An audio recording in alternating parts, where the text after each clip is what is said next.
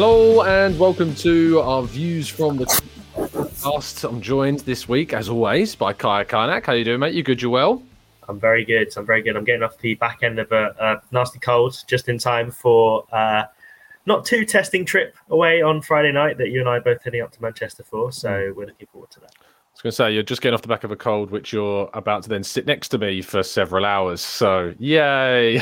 Oh, mate. It's going to be a long journey up. It's going to be a fun journey up. No, it's going to be good. Hopefully, it's going to be good. We're going to talk about Manchester City in a little bit. But welcome, listeners, first of all, and thank you for being patient. Of course, we would usually want to release these earlier on in the week, but lots has happened, which meant we couldn't do that. And we're bringing you this show slightly later on in the week. And thanks for those that continue to throw in questions. We did a tweet last minute this week because everything's been a bit up in the air, and we're going to try and get to as many of your questions as we can. But make sure that you are indeed throwing in your questions. You can follow Kaya on Twitter at KaiKarnet97, at myself at Tom Canton Media, and we'll be putting tweets out on those accounts about trying to get your questions as well in for the pods. But there is only one place to start, really, and although it feels a little bit late now, I'm still basking in the glory of Sunday, Kaya. It was a fantastic victory. You were there. Tell me how it was. It's great. I think it's the best atmosphere. There's been some incredible atmospheres at the Emirates this season. Don't get me wrong. Liverpool was superb. Spurs was superb. But Fulham was actually amazing as well. But this is, I think, the best. I've seen it. And yeah, obviously the 90th minute helped, but I think it was already a fantastic atmosphere before that. And I think the fact that Arsenal went down a goal and immediately within seconds the crowd were roaring, come on, that just shows what a nice place it is to be at the Emirates right now. It's really fun to be there, and it's really fun to watch a crowd and listen to a crowd and watch a team that both believe that they will win.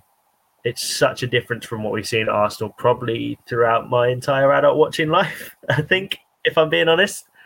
And it was a great match. The atmosphere was electric. I know that's what everyone says. I'm trying to think of something different to say. I'll come up with a different metaphor at some point, I promise. But yeah, it was electric. I can't think of anything else. Yeah, no, buzzing. It was brilliant. And I was only sitting in my room at home enjoying it, as I'm sure plenty of those listening were too. Those at pubs, those at club events, those, of course, watching it in the stadium. Just a unanimous kind of feeling. I'm curious, of course, because those that don't know, when you're sitting in the press box, celebrating is not really like a thing you can do. Not only because obviously that you're working, but it's kind of I don't use the word frowned upon, but it's just not kind of professional behaviour. But did you struggle in the 90th minute? How did you cope with it? I was sitting there next to another a journalist who's a friend who you know, but I won't mention him here. And I punched his arm a lot. I'll say that much. That's the most I was allowed to celebrate. But that was unbelievable. Yeah. I think 90th minute for journalists is a bit different because we were all trying to file our match pieces at that exact minute. So there's a slight sense of annoyance that everything has to change, but immediately gets overwhelmed by a tsunami of just utter joy. And I think, Sunday was all the elation. It was superb. Yeah, I usually just kind of slam my hands into the keyboard in one of our Slack chats and just send a load of letters across. That's usually my reaction because I can't put into words the elation in those moments. But it was a defining moment. Most of all, I think, for Eddie Nketiah. This is someone that's come into the team and really had his doubts twice, both at the end of last season and this season, of course. And he's delivered both times. I mean, what more can this guy do but can prove his doubters wrong? I think if there are any Eddie doubters anymore, then they're just doing it to be contrarian for the sake of it. Surely at this point, I kind of understood it because in the Europa League he was okay, but he wasn't, I think, at his Premier League best from the end of last season. I think that's probably fair to say. But I think when you put him in the first team, you put the best players around him, they create the best chances. He raises his game because he realises he's on par with the big boys. And suddenly he raises his levels to levels we didn't know he was capable of. I mean, I think Sky did a really interesting set of stats, whereas his XG was up there, I think, only behind Haaland per 90 or something like that. I might have to check those figures. But essentially, the thing is, what Eddie's done is we were all worried about, can he replicate the whole Jesus stuff? But he's doing that excellently. He's doing that so well. His link-up play is excellent. He's occupying defenders, he's pressing high, he's combining with teammates That's stuff we were all concerned about whether he could do. On top of that, he's scoring a heck of a lot of goals. And how many is that now? What, 6 games, 7 goals, I want to say? And that's an impressive return for a guy who was coming into it cold. Some might argue that the Jesus injury happening in the middle of the World Cup kind of helped him in the sense that it allowed Arteta to kind of build him up and say, look, you're going to be our main man. This is what I want you to do. We're going to work on the training ground for 6 weeks, and this is what we're going to do. And that went really well for Arsenal. We're seeing the rewards of it now. But Arteta always had faith in Nketiah. I think even when there was very few Arsenal fans that did, and he deserves credit for that. He saw something that none of us really saw, and maybe that's the reason he's the super successful football manager, and we're all sat here doing podcasts. But he was, Nketiah. It's not just the goals. It's really not just the goals, and I think that's been the criticism of Eddie in the past. It's the all-round play. He's been superb, aside from excellent goal-scoring record as well. And I don't like the narrative. Will Jesus get his place back when he comes back from injury? Because I think, why do you need to put them against each other? You've got 2 great strikers, and fantastic if you can use them together in certain games. You play one on the wing. You can, there's options. There's reasons why you would play one. There's reasons why you play both. Different games, different needs, all that kind of stuff. But just focus on the here and now and enjoy the fact that Eddie Nketiah is playing so well, because it's another Arsenal Academy product, and that front 3 against Man U cost 4.5 million. Like, that's, I think, my maths isn't great, but I think that's 18 Anthony. You can buy 18 of that for 1 Anthony or something like that. So it's very, very impressive what those 3 are doing, and it's really exciting how Eddie Nketiah is basically keeping the title charge afloat. And Arsenal need him, and he stepped up. Yeah, look, his goals have been really, really important. And as you say, it's not just that. It is the overall game and what he brings to the team.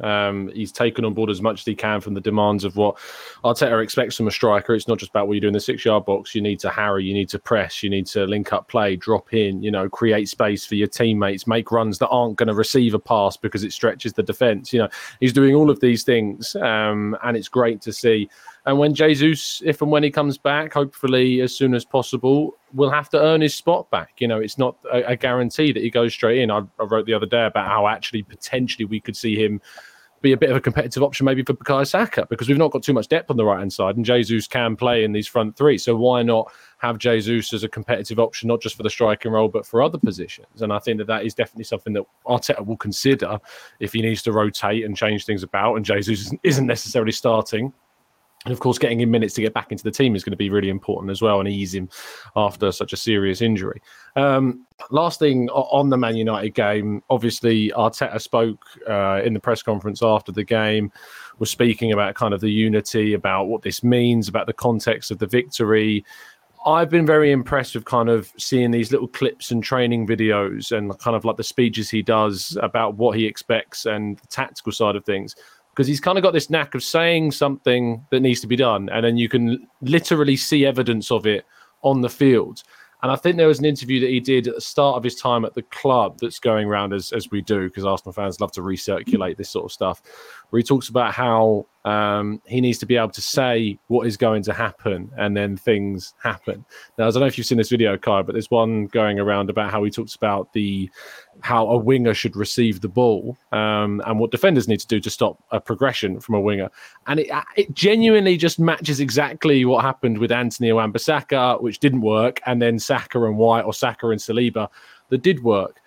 I mean, this is surely just so much more evidence of how good of a coach Arteta is and how much he's individually improving these players.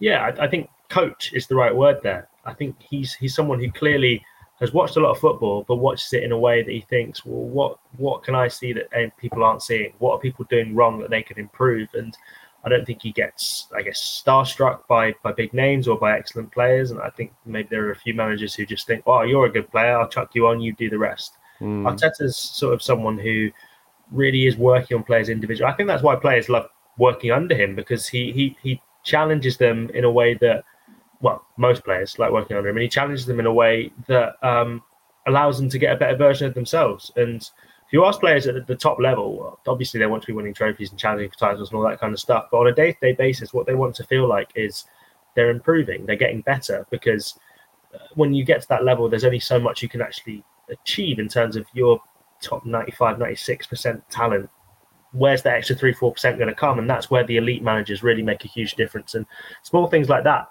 and when you practice them and they make a big difference on the pitch, that gives Arteta almost sort of messianic status within the squad, because you sort of, everything he says becomes gospel and the players become his disciples, because suddenly he's predicting the future. And, if you're a player listening to that and it happens and it improves you on the pitch, that's specifically something that minor that you would never have noticed otherwise.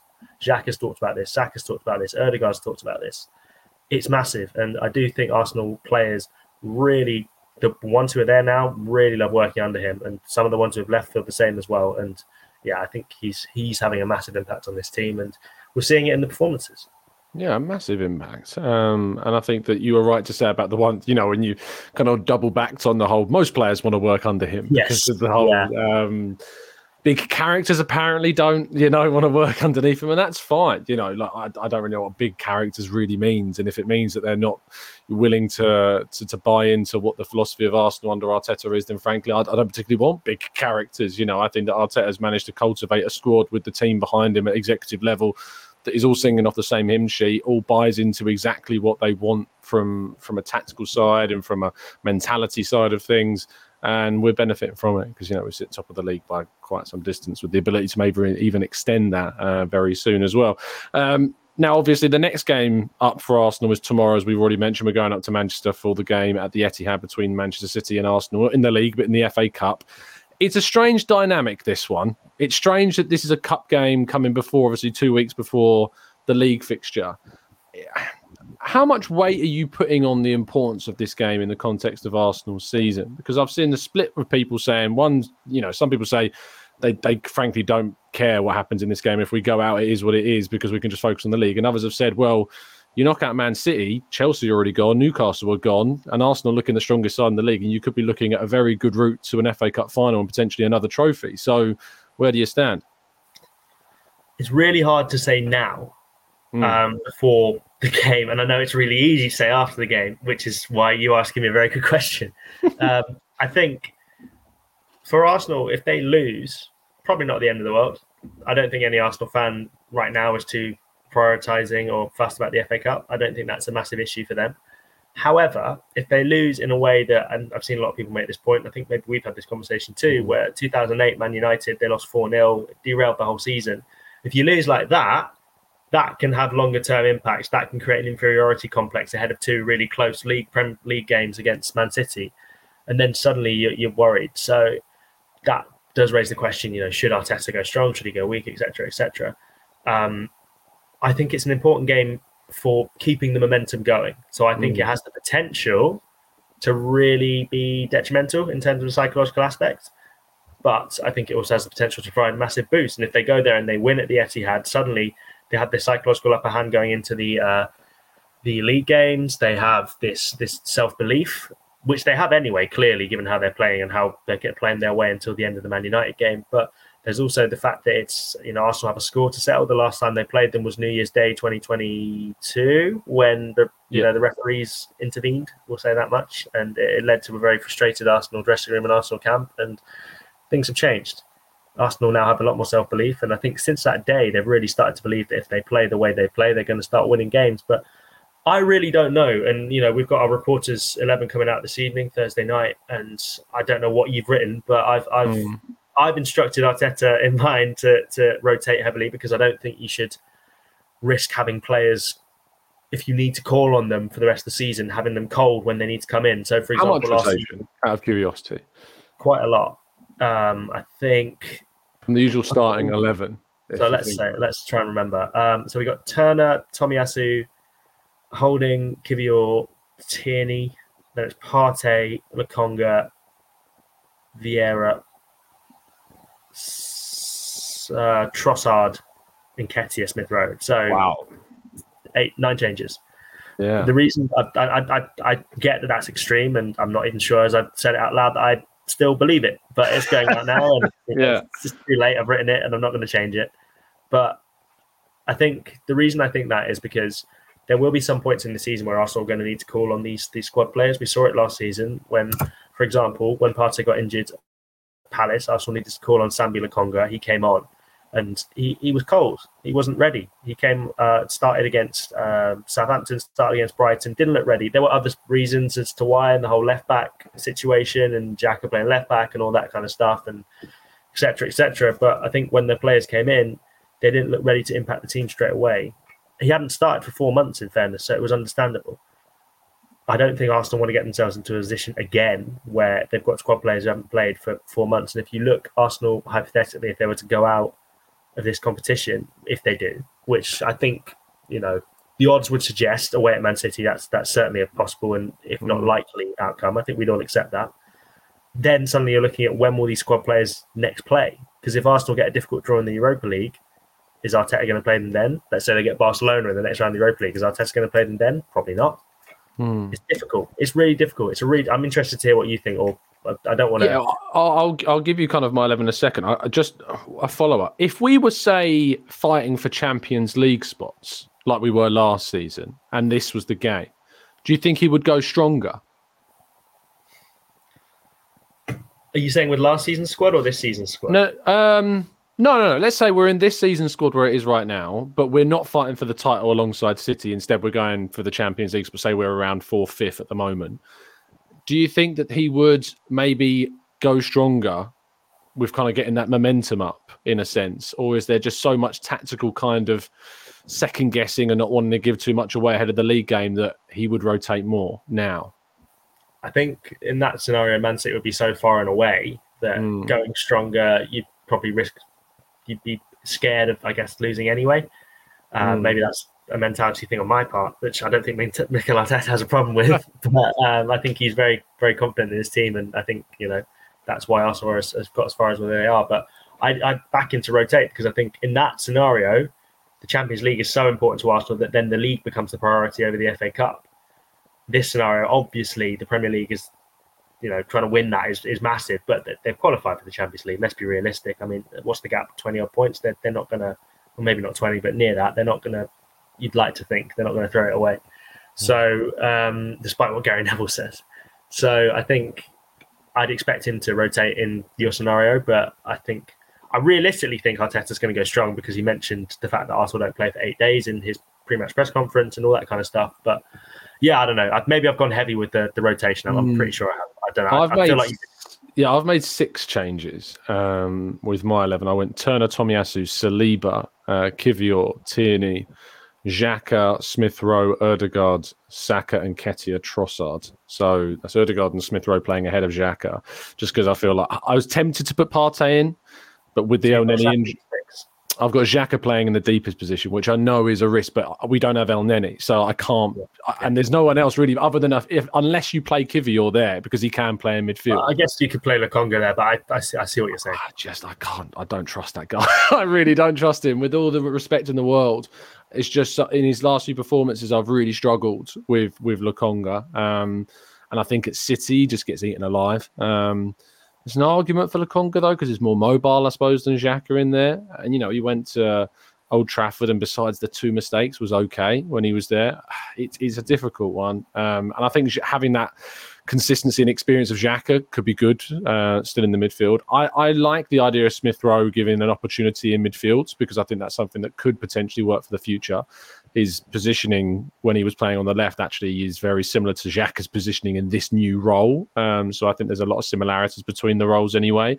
So I don't think it would create a massive problem. And yeah, I suppose you're right in the sense that you could go with Lokonga, obviously, and then move Smith Rowe to the left and take out Saka and put Trossard on the right. We don't have much depth at striker, that's for sure. So you're playing Nketiah in every game at the moment. You could play Trossard up front. You could. Again, not ideal.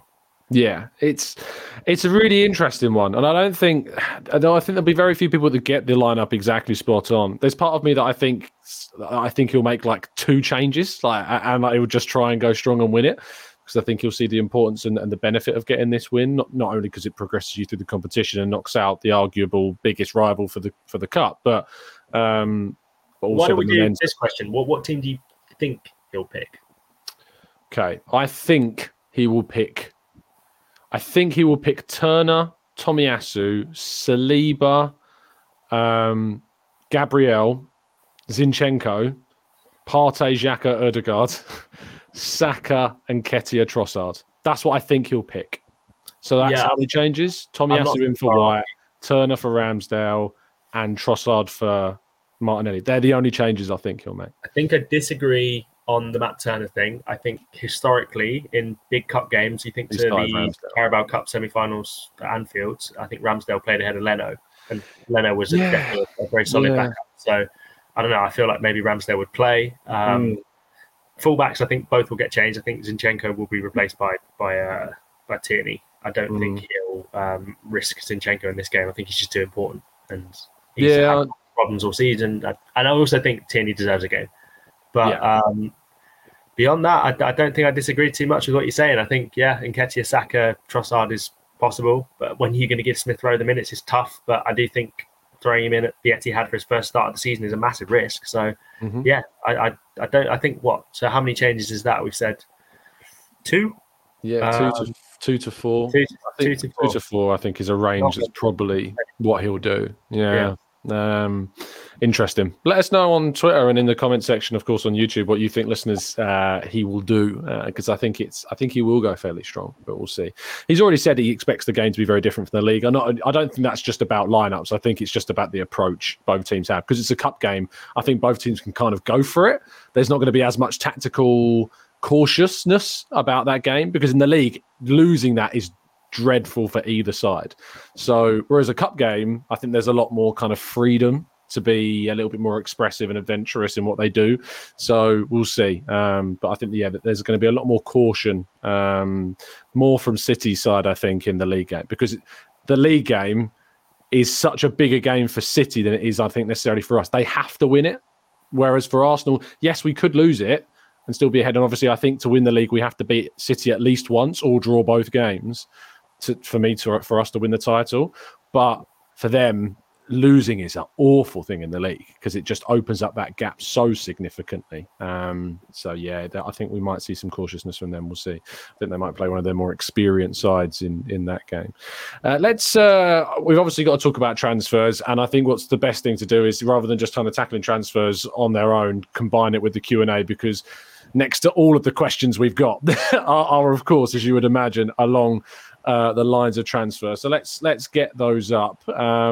So Damien on Twitter at Damien_Highbury says, is signing both Rice and another central midfielder a realistic target for Arsenal? Now, I'm just going to caveat this question slightly. I don't think Damien's saying signing Rice now. I think the question's along the lines, if we sign a midfielder now, do you think they'll have an impact on us signing Rice as well in the summer? Okay. I think... So obviously Declan Rice is the number one target in the summer. We've seen reporting of that. That's I think Arsenal clearly are putting in the yards for the player. I think Chelsea is still interested, but I think Rice is very much open to coming to Arsenal.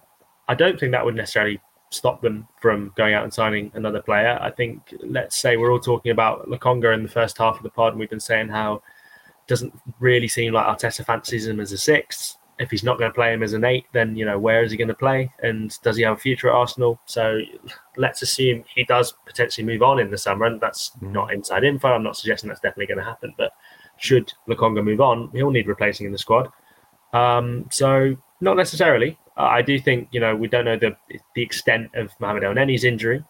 But we assume it's kind of long-term, but we don't know for certain. I don't think Declan Rice coming in necessarily means that Arsenal won't sign another midfielder. I think ideally they'd get 2. I think Rice can cover both Partey and Xhaka, but if you're going to be playing in 3-4 competitions, which Arsenal will be next season, suddenly you need players who can cover all those positions, and quality players, because it's not like the Europa League, which Arsenal become used to. Squad players are different in the Champions League teams than they are to the Europa League teams, because you have to play your strongest team in almost every single game. So when players come in, the level can't afford to drop in the same way it can with the Europa League, when, with all due respect, you're playing Dundalk away or FC Zurich, suddenly you're playing, the easiest game you might get might be Borussia Dortmund, or, you're playing proper teams in the Champions League, and you have to have very strong outfits and players who are robust and physically ready to go. So I don't think Rice coming in would necessarily mean that Arsenal don't sign another midfielder, or if Arsenal do sign another midfielder this January, that means that Rice won't come in, no.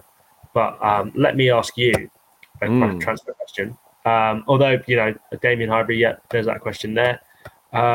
Let's go through. We should give a shout out to Sham at Dope Gooner, who asked us about the starting 11 for the Man City game. We've discussed that in depth. Let's go for okay. Nabil Siddiqui says, and he's at Nabil S1871, says, which player are we most likely to sign in the time remaining in the January transfer window? And I'm not going to ask you to pin your hat to hang your hat on a certain name, because I think that's a bit harsh. But what I am going to ask you is, I'm going to twist Nabil's question ever so slightly and say, which player out of the ones who've been linked or the ones you think might be available do you think Arsenal should try and sign between now and the end of the transfer window? Yeah, that's a good question. Obviously, the midfield is the area that I think we're all looking at, and in particular, a player that can give you cover and genuine cover for Mohamed El Neni's potential long-term absence. And that's why I worry when I see links to the likes of Weston McKennie, because I see him as more of an 8, and I see him as more of a progressive midfielder than someone who's going to target competing with Partey. The player that we have been linked to, that there was actually a funny thing going on social media yesterday with his agent being spotted in London, is Ibrahim Abamba, the Vittoria midfielder, who's also been called up to the senior side with Italy, and Roberto Mancini, who very much appreciates him as a talent.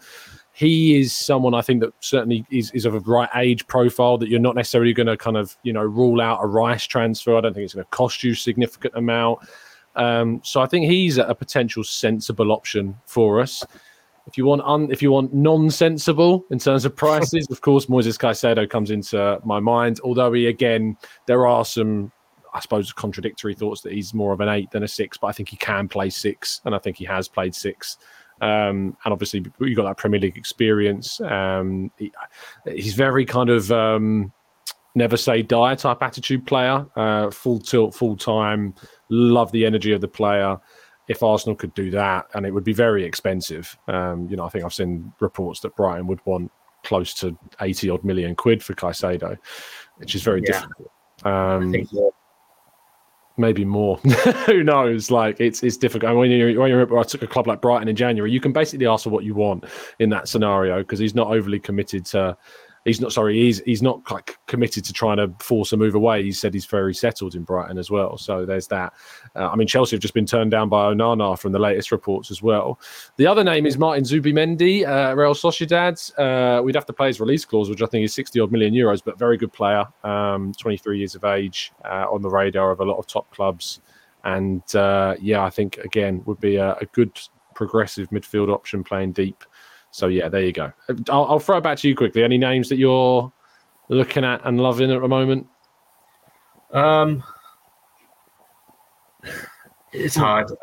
Not one stands out in particular, but listen, I'd never heard of Jakub Kiwior, I've got to be honest, until a few weeks ago. And suddenly I think he's a really smart decision. And I genuinely do think he's a fantastic addition to the Arsenal squad. So I'm sure Arsenal have got players that we've never heard of ready on the back burner. I wouldn't be surprised. But then they also target Premier League players too. So don't know. What I will say on Caicedo, and I guess we should highlight a few questions because I got a bunch of questions in on Moises Caicedo. Osas Osmos says, can we sign Caicedo now? On Facebook, a lot of questions. I put a picture of Caicedo in my post on Facebook, and a very nice question from Smart Neiman, who says, was it true? Can Arsenal sign this wonderful kid? So I think he's clearly a fan of Moises Caicedo.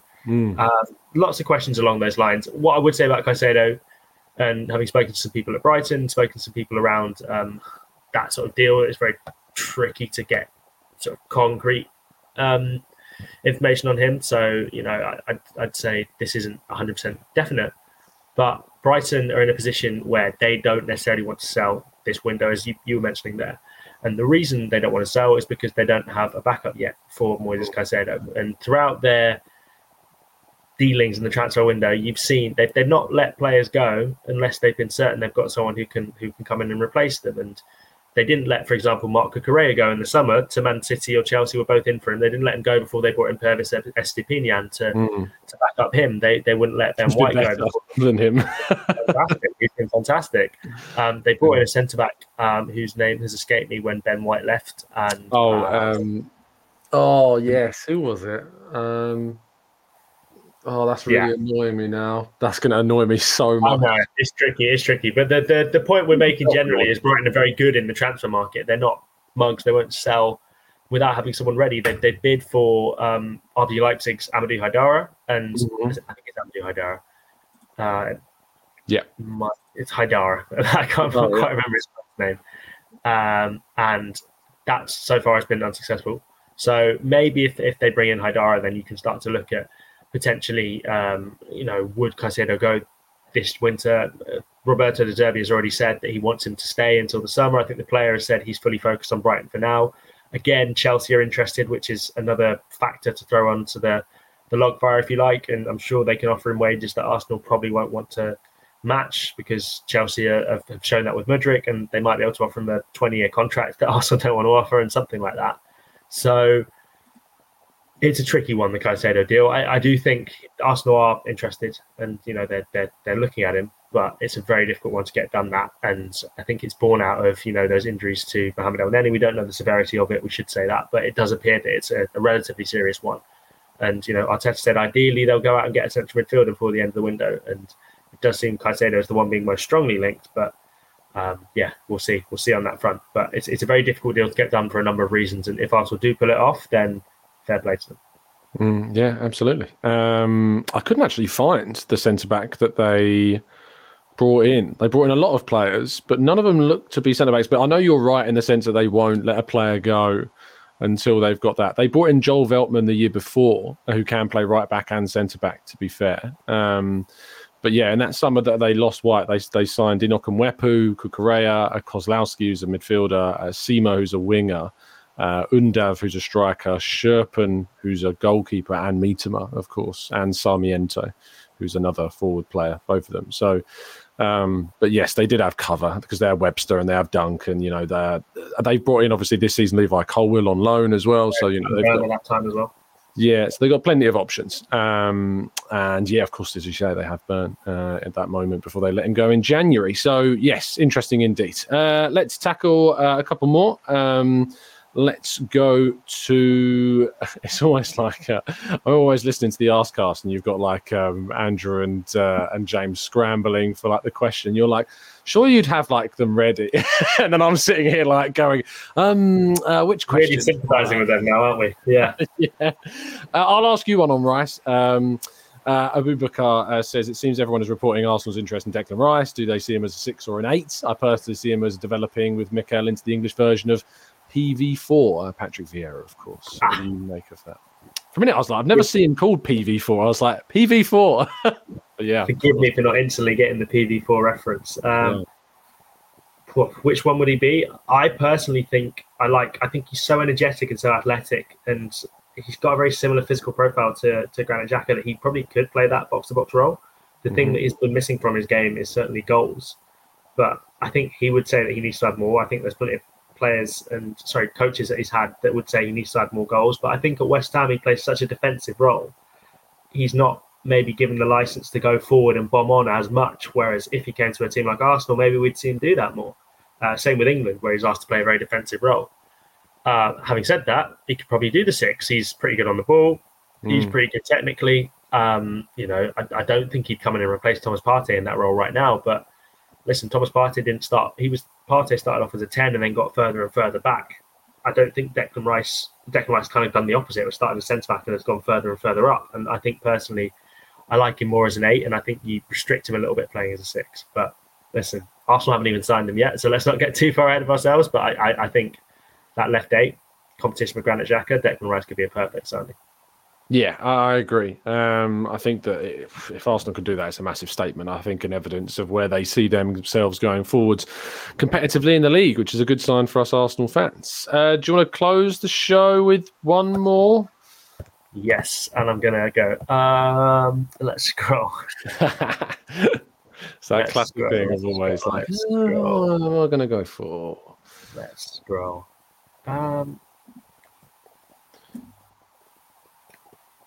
Do you think, so this is from Gary Andrew Potter on Facebook, who says, do you think Arsenal are waiting until the end of the window before doing one more deal in order to avoid a repeat of the Mudryk situation? So as I'm sure you guys are all aware, Mudryk, Arsenal very publicly pursued the player, it meant that Chelsea became aware of it, and were obviously able to sneak in and steal the player. Do you think Arsenal maybe are conducting their midfield hunt a little bit more in the shadows in order to avoid that happening again, or do you think that's maybe a bit of a conspiracy theory? Well, I mean, the honest answer is that Arsenal try and do every deal as quietly as they can. Unfortunately, that's not always the case. And obviously stuff leaks and agents are privy to, sometimes speaking about things because it can help with deals and help with the financial side of things. So, and sometimes clubs want it to be known so that obviously other clubs might come in and raise level. You look at Shakhtar's situation, Arsenal were always trying to pay under what Shakhtar wanted, and the situation led itself to Chelsea being basically forced, if they wanted to get him because he wanted to go to Arsenal, to pay exactly what Shakhtar wanted, and that's how they got it done. So I don't think that Arsenal will be waiting until the end of the window at all. I think they are trying to do things as early and as quickly and as efficiently as possible. And, we've seen a number of times now with the Kivior thing in this January. We saw it with Fabio Vieira in the last summer window. Things can come out of nowhere, and Arsenal are doing things quietly and successfully behind the scenes, and they've already shown several times that they're able to do that.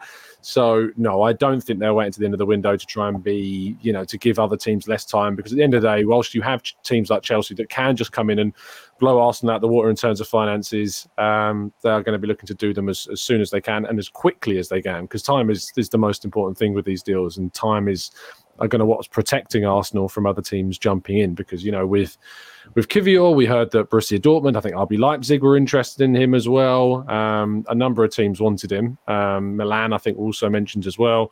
So they got that deal quickly and quietly done. We've obviously been linked to Ivan Fresneda as well, and that's not been done quickly because of the Cedric situation happening, and that's allowed Borussia Dortmund, it seems, to be very much in the driving seat of that potential deal. We're still waiting for more information to come out from that potential move. But Arsenal will be wanting to do things as quickly and efficiently as they can behind the scenes and not be... I'm not going to be buying into these superstitions about waiting until the end of the window to do stuff, because we did that last window. Well, we didn't do it last window. We were forced into that last window, and it cost us. So, yeah.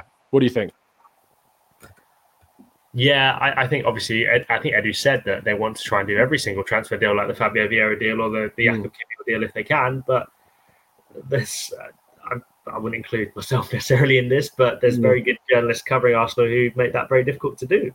So, we'll see. We'll see what happens. There's a long time between now and Tuesday, and we'll bring you coverage on Football London of all the goes on the transfer deadline day. Don't worry about that. We'll have that covered. So it's going to be I think a fascinating day for Arsenal. And it had looked briefly like it might be a bit of a quiet one, but it doesn't seem like it's heading that way. I think Arsenal would love to try and get the deal done before that. Personally, I don't think they'd want to risk waiting until the final days of the window when fees become higher, wage demands become more sort of, I guess, ballsy, if you like. And Arsenal will probably want to get the players in as early as possible, get them involved, get them working with the squad, training with Arteta, all that kind of stuff. So I personally don't think they'd want to wait later if they can avoid it. I think they want to get that business done as quick as possible. Absolutely. That brings us quite nicely to the end of today's podcast. Obviously, we're going to be back next week with more reaction from the FA Cup game, with reaction to deadline day, which will be approaching quickly. We might try and see if we can maybe get out maybe a bonus podcast around and after deadline day as well, because obviously there'll be a lot of stuff to talk about, you'd hope. We hope. We're hoping Arsenal get things done well ahead of the panic day of deadline day, but that sometimes doesn't end up happening. We've got plenty of content coming out, not only on the Arsenal way, but of course on football.london, which you'll be able to check out all of the content there. We'll be bringing you coverage of the game against Manchester City on Friday with a live blog, and of course all of the relevant press conferences post-game will be there to consume as well. Kaya, anything you'd like to particularly shout out that's on the way? No, nothing too spectacular. Just our transfer deadline day coverage. We're going to be doing it on Football London throughout the whole day, the build up to the day, all that kind of stuff. It's going to be big. Obviously, the City game coverage, Tom and I will bring you all the usual stuff and anything extra that we can get our hold of. So yeah, we're going to be up there. We're going to be hopefully bringing the 3 points back down on the train with us on Saturday morning, and fingers crossed for a good result this weekend and a positive end to the transfer window for Arsenal. Absolutely. Thank you guys for listening. Do drop a like on the video and subscribe. If you're listening on audio platforms like Spotify, please do leave us a 5-star review. It does help us out massively. And if you're listening on iTunes, you can leave a written review as well. Let us know your feedback. But we love to hear the positive, constructive side of things as well. And if you're listening on YouTube, do leave your comments on anything that we've discussed in today's show down below. You can follow Kaya on Twitter at KaiKanek97. You can follow myself at Tom Cantor Media, and you can follow all of our written work over at football.london. We will see you again very, very soon. And as always, keep following us down the Arsenal way with our views from the clock end.